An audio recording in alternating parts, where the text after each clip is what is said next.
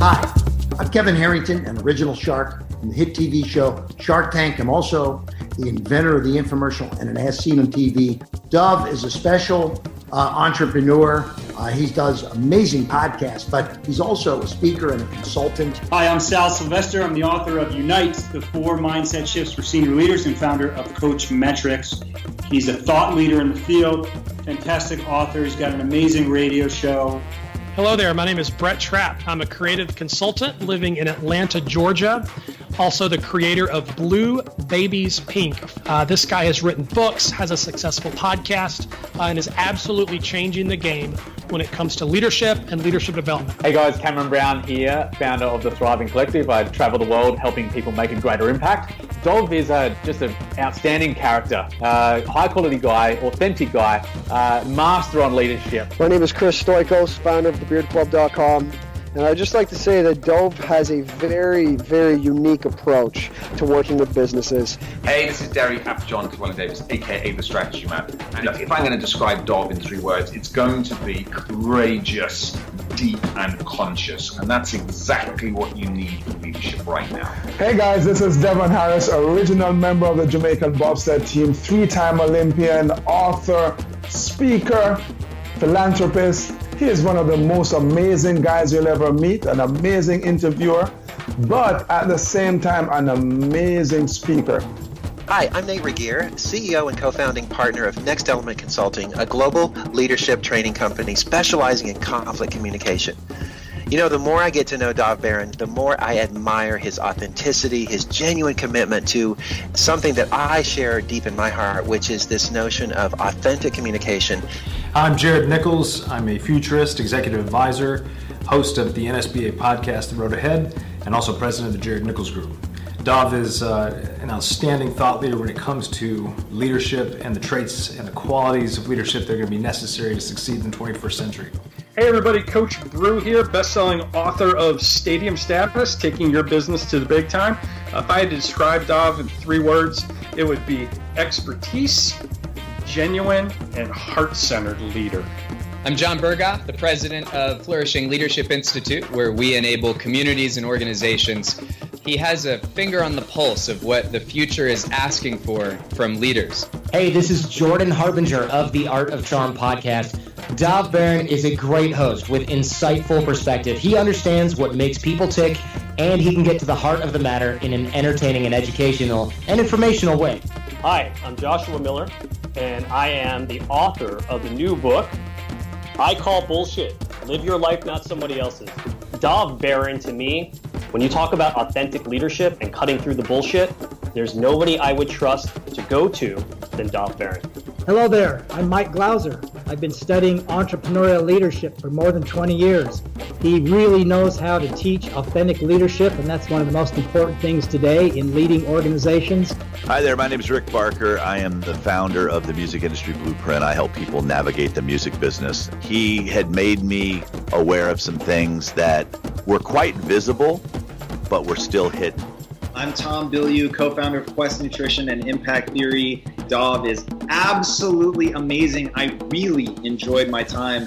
A, he knows the guests before they come on, which is absolutely critical. But B, this guy, most importantly, has intensity, well thought out ideas, often counterintuitive, which is what makes him great. Hi, I'm Tim Sanders, author of the book Love is the Killer App, How to Win Business and Influence Friends.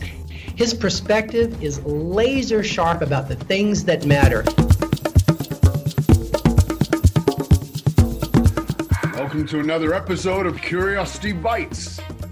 Here's what I'm curious about. Swarm mentality. Any idea what it is? I had no idea.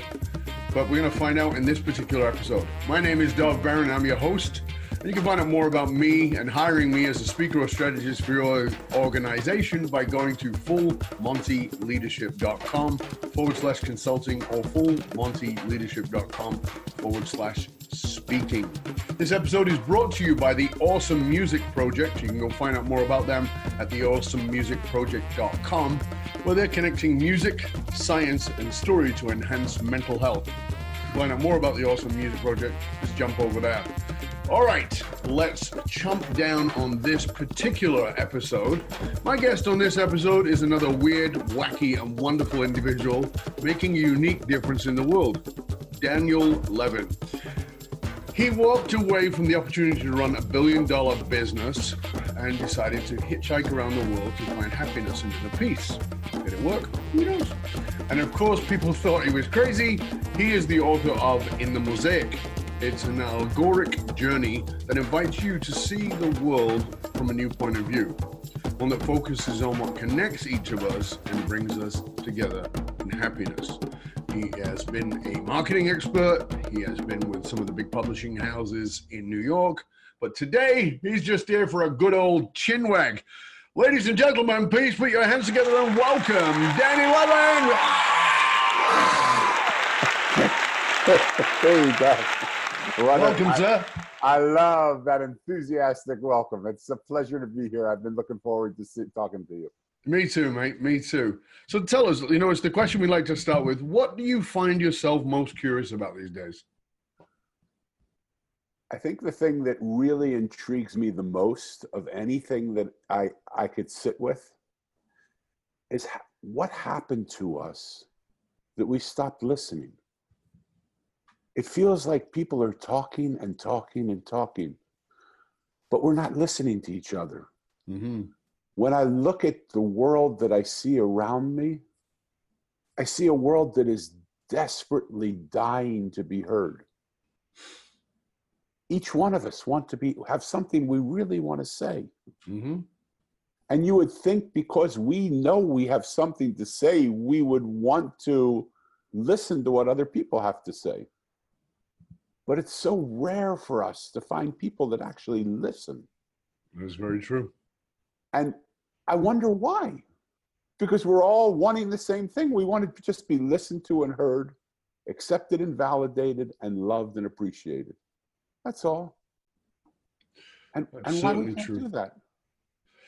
So what have you come to? What is the conclusion you've come to about why people are talking and not listening?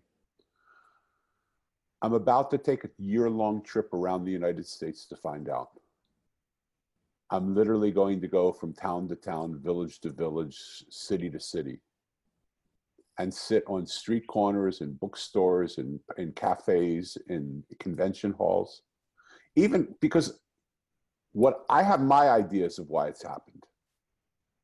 My idea to say it, but it's just what we called in Judaism when I was studying in the rabbinical school, a havamina. It's a first idea.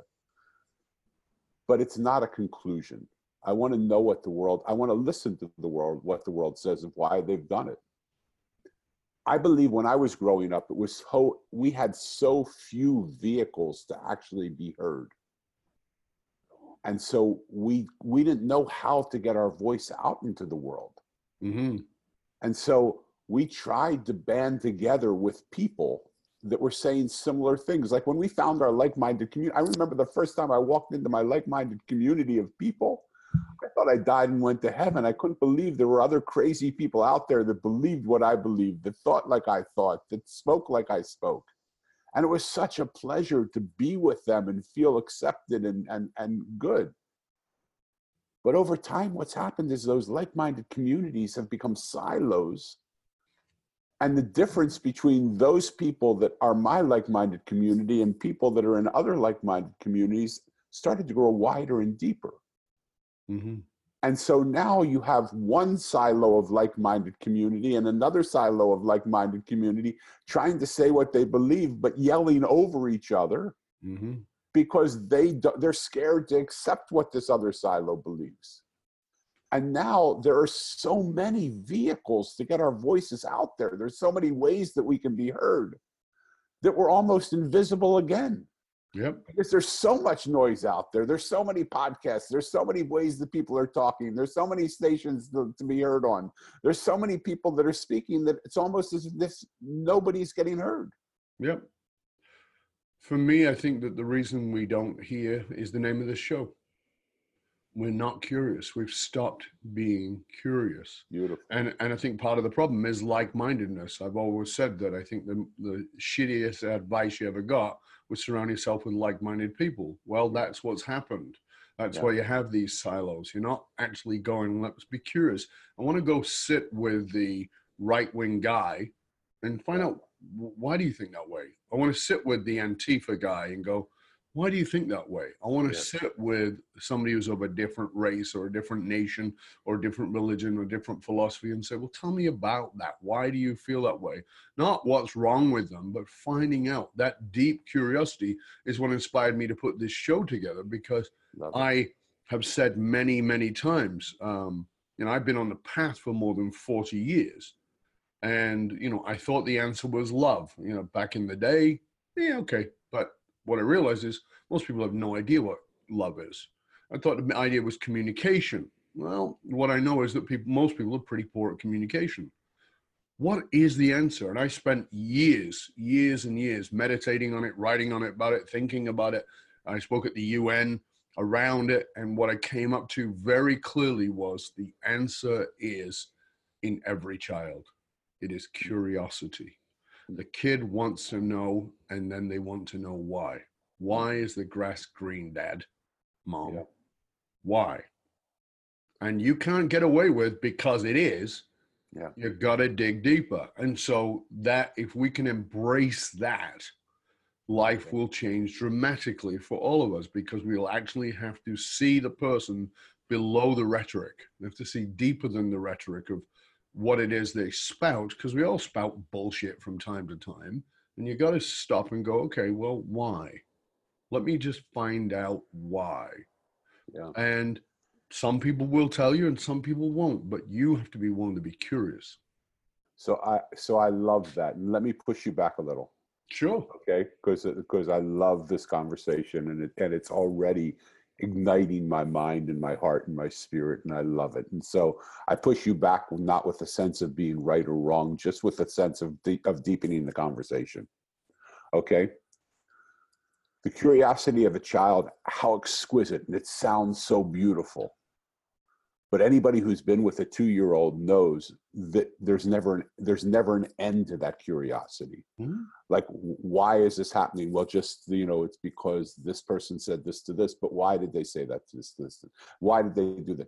At a certain place, our curiosity has to take action. At a certain place, we have to say, okay, I won't know really why all this is going on. But what I know is in this particular place, I'm ready to take action. I'm ready to do something. Because if we sit and are only curious all of the time, we will never do anything, because there's always going to be another why to everything that is said, which is absolutely a glorious way to live in your mind, but it isn't a great way to live in this world. And I totally get where you're coming from, and I don't disagree with it. In fact, one of my quotes is, action is the currency of the brave. Yes. So I definitely believe that.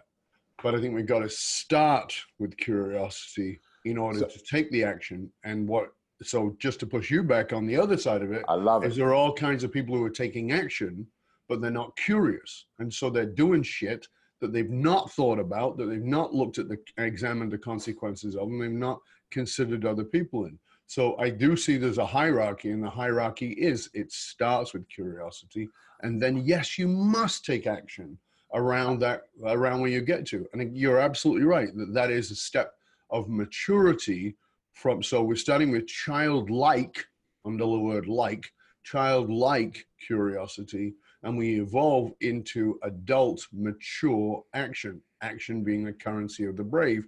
And it's the currency of the brave because I'm not going to take an action based on my biases, but rather on my curiosity and what I discovered. So I think we're very much on the same path with that. I think so. And not but, I feel like I'm in with a sumo wrestler right now, and we're sumo, this is it, and I love it. Talmudic wrestling. Totally. This is what we Talmudic wrestling. We're doing Talmudic wrestling. I spent 5 years sitting at a table talking over 6 words of the Talmud. Just yep, I understand. Right? I've been there, done that. Okay. Welcome to, and it is Saturday morning, so welcome to Yeshiva. That's right. We are in Yeshiva big time. The choice of our words. I have a theory. Our thoughts become our words create our stories, and our stories become our life. Mm-hmm.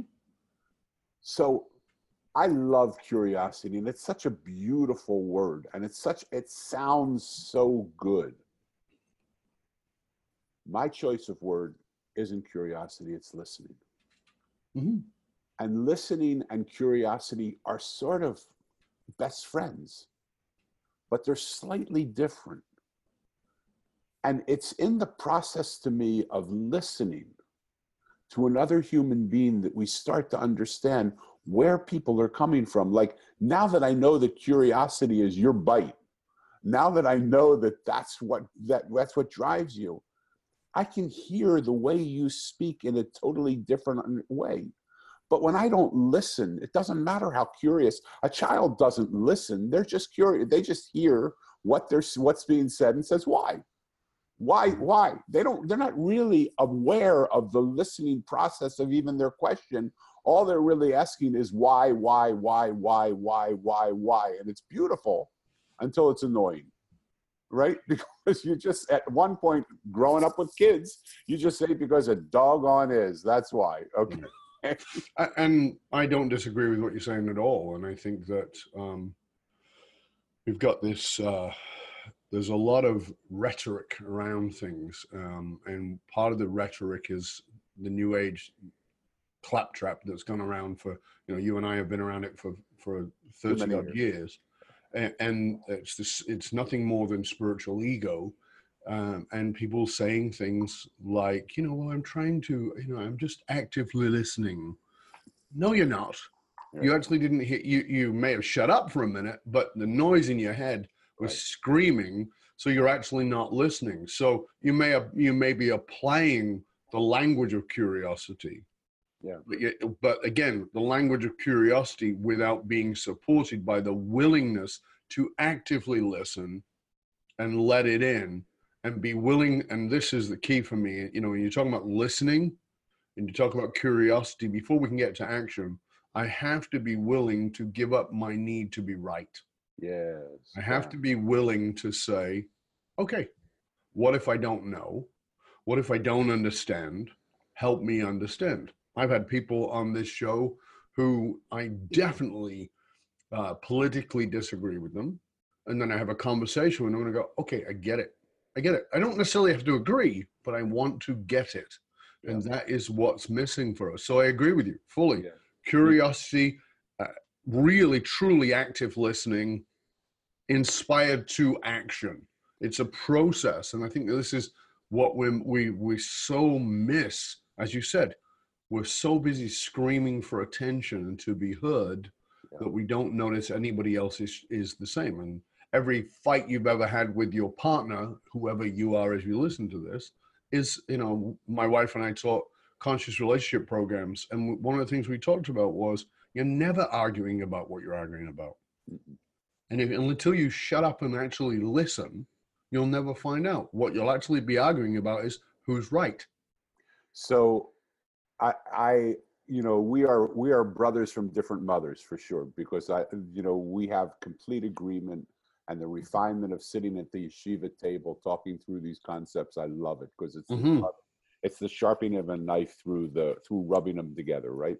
Absolutely. I have the honor of having a 30-year-old developmentally delayed daughter. I can tell you there have been many times in those 30 years that I did not think that was an honor, and I did not think that I had a blessing. She drove me crazy. Mm-hmm. In fact, most of these white hairs in my beard and head are from probably situations that I just couldn't understand. Right. She doesn't speak the way you and I speak. Mm-hmm. People aren't able to understand her most of the time. But she taught me the most valuable lesson I've ever learned. And in fact, it's what's putting me out onto the road to talk to other people. When she speaks, Most of the time I get it because she's my daughter, and I've been with her 30 years, and I understand the nuances of her voice, and I sort of get a sense. We're not talking about philosophy and Kant and Descartes here. We're talking about basic human needs, okay? So I'll sort of get a sense of what's going on with her, but sometimes I don't. And when I don't get it, she'll raise her voice and say it louder, thinking that I haven't heard it, but it wasn't the volume of her voice. It was the clarity of her speech. But to her credit, sometimes when she raises her voice, her inflection on a word changes. And I actually do understand it a little better, but most times not. And so when she speaks louder and I don't get it, she'll tantrum. And she can tantrum in the middle of a store, in the middle of a dinner, when we're at friends' houses, when we're home with people at our house, when we're walking down the middle of the street. It seems inconsequential, but all of a sudden she ignites. And when she tantrums and I don't get her, then what she'll do is she'll come at me and run an attack. She'll try and rip my shirt or bite me. This went on, Dove, for 15 years, sometimes as often as 15 times a day. Right. Sometimes as little as 2 or 3 times a day. Maybe there were some days when it didn't happen. So you would think, smart guy, what's she trying to say? But one day after 15 years of this going on, I looked at her and I said, Elisa, I can't understand you. Can you find another way to communicate to me that I will actually understand? And from the midst of her rage, she smiled at me and she said, I am, Daddy. Perfect English. I said, what do you mean, you little son of a gun? What do you mean you are? And she went like this. For people that aren't watching on video, she put her forefinger to her brain. And I said, you little son of a gun, have you been putting thoughts into my head? And she went, yes, Daddy. And she started laughing, that laugh that's so contagious, that we laughed for what seemed like 2 or 3 weeks, but it was really just a few minutes. But she would stop laughing and I would laugh because we had that relaxation moment of actually understanding now how we can communicate with each other when we can't get each other's words. Here's an interesting thing, Dove. When I sat to reflect about how different she was than most other people, the answer I came up with wasn't how different she is, but how similar she is. When people speak and they don't get heard, they yell. Right. When they yell and they don't get heard, they create a scene. They might make a disruption. They may try and slash out at people. They may try and do something at work. When they don't do that, they try and destroy. That might be a marriage, a business relationship, a person that they're working with, a doctor's reputation, a building. They'll blow up because they so desperately want to be heard. What stops us from being heard, which was your original question, right? That's the theory of what I'm going on this trip to find out. But what I think we came to some sort of consensus here already is that I don't think we're willing to sit in the emptiness of ourselves because we don't even listen to ourselves. We have an inner voice that we just annihilate. We're scared to death to listen. We're scared to death to go to that place inside of ourselves that is empty. And so everything that's trying to come into us has no place to come into us because our cup is too full. So until we can empty ourselves, we can't allow anything else in. And so what we end up doing is, in our fear to be empty, that maybe what we think isn't right, or maybe we'll find a new way to do things, we continue to live in the pain of our situation. Our businesses continue to run in the same way they're doing. Until that moment where we decide, I'm really ready to innovate. I really need to do something different. When we need to innovate, we start to listen to other people who have different ideas than we do. I remember walking into a New York office in t-shirt and jeans And everybody in that office was in three-piece suits. And they said, can we help you? I said, yes, I'm here to do a workshop with you guys. And they said, really? I don't think we would have let you come in here. And I said, okay, then I'm happy to go. Why do you say that? They said, well, you're in a t-shirt and jeans. We're three-piece suits. I said, oh, so you want people to look and think and dress exactly like you do. So where's your innovation going to come from? If you can't see a new idea in a new person and a new way of doing things, how will you ever innovate in your business? Mm-hmm. We sat down and had the most disruptive, innovative session they've ever had. And they said, we almost sent you out the door mm-hmm. because of how closed-minded we are of the way things have to be. I said, good that you did. Well, I mean, I think that this is something for us all to consider. Whether we like it or not, whether we're willing to face it or not, we are all running our own biases. We have bias about all kinds of things.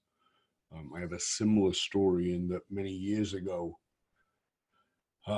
actually 35 years ago exactly, I was, a friend of mine invited me to come speak for him, for his company.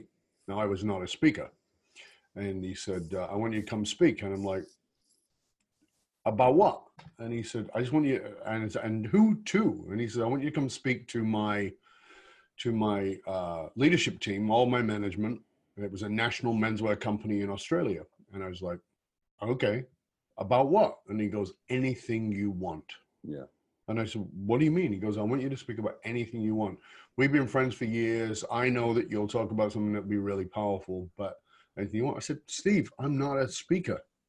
He goes, it doesn't matter. He goes, and I go, okay, when and for how long? And he says, oh, for about an hour. I'm like, no, now hours of warm up, but so I agreed, I think, to half an hour. And he said, but I have one condition. I'm thinking, oh yeah, here it comes, right? Now, this is 1983, so it's longer than 35 years ago. 1983 and beginning of 1984. And I knew this guy because he used to make my suits. He would make all my beautiful handmade suits, but I only wore those suits when I wore the suits. When I didn't, I would dress otherwise. And on this particular day, he said to me, my one condition is that you show up looking like this. I said, what do you mean? He goes, exactly what you're wearing today, I want you to wear. Mm-hmm. I'm like, okay, why? And he goes, I just want you to wear that. I go, well, so just to give everybody a clue, my hair was past my chest, and my hair is naturally ringlet curls, and it was, my hair was very dark. So these black ringlet curls, I've got a beard, I've got earrings that are big enough you could hang parrots off them. Skin tight jeans with rips in the knees the first time. Now it's fashionable, but then it was fashionable. Right. And a skin tight t-shirt because I'm a bodybuilder. I have been a bodybuilder since I was 19. But when you're 23, 24 years old, everybody needs to know that. You need to show off that. Right. So I'm totally, at the physical vanity level. And he said, I want you to wear that. So I've got this skinny tight t-shirt on, skinny jeans. I've got the wild hair and my hair. And I said, well, can I put my hair in a ponytail? I wear suits and I have wear my hair in a ponytail. He goes, no. I want you to come like this. Okay. So I show up on the day. And as I show up on the day, exactly when he tells me, I walk into this boardroom and he's at the head of the boardroom looking down at all these guys who look like Gordon Gekko from Wall Street. They're all buttoned up tight. And he said, and I put my head in the door and every one of them gives me what we call in England, the F off nod, right? Which is the head goes like this, F off, you're in the wrong place. So I just smiled and looked at them and stayed. And then he said, ladies and gentlemen, welcome our speaker, Dov. Clonk, jaws hit the table, and I walk up. I honestly have no memory of what I talked about. The only thing I remember is what I said at the beginning. And what I said was, how many of you here are racist? Now, early 80s in Australia was a lot of issues around racism with the Aboriginal people. Of course, nobody puts their hand up. I said, okay. How many of you would judge somebody by the color of their skin? or the way they look. Nobody puts their hand up. And I said, you're a bunch of freaking liars. Yeah. And they went, so I said, every single one of you decided to judge me based on the way that I look. You decided how much I have. And by the way, your company makes my suits. That's how I know Steve. You decided on how much money I have, how much availability I have, my intelligence. You decided a whole bunch of things about me without ever asking me a single question. That's your problem. I look over at Steve and I think I've probably shit the bed, right? I'm thinking that, he's going to be really upset. And he looks like his face has been cut open because he's so smiley. Right. Obviously, he was a much smarter guy than me, and he understood what it was going to do. Yeah. And it's this ability, not for me, but for all of us, the ability to transcend our own biases, to go past what it is we've decided about somebody. When you pass the homeless person on the street, are they invisible? Do you make them invisible? Or do you have a judgment on them? Oh, they're probably a drug addict or whatever it is. Or do you decide something else that you'd like to find out? Yeah. I do this on a regular basis, not telling you to blow my horn, just showing the exercise. So last night I came out of my friend's house for dinner, and we came out, and there's a guy with an umbrella. He's parked in a little corner trying to stay warm and dry because it was raining. And I pulled the car over and got out of the car and went out and talked to him and gave him a little bit of money. And I said, how you doing? He said, okay. I said, how'd you get here? And he took because I'm paying attention. He took a moment, and I stopped and I said, you know what? I apologize. I don't have the right to ask you that question. That's not my right. Here's some money. If you want to buy something to eat, do that. If you don't, do someone else. It's okay. It's your money, not mine. And this is the thing that we want to give, but we want to put an agenda on it. Don't spend it on drugs. Why not?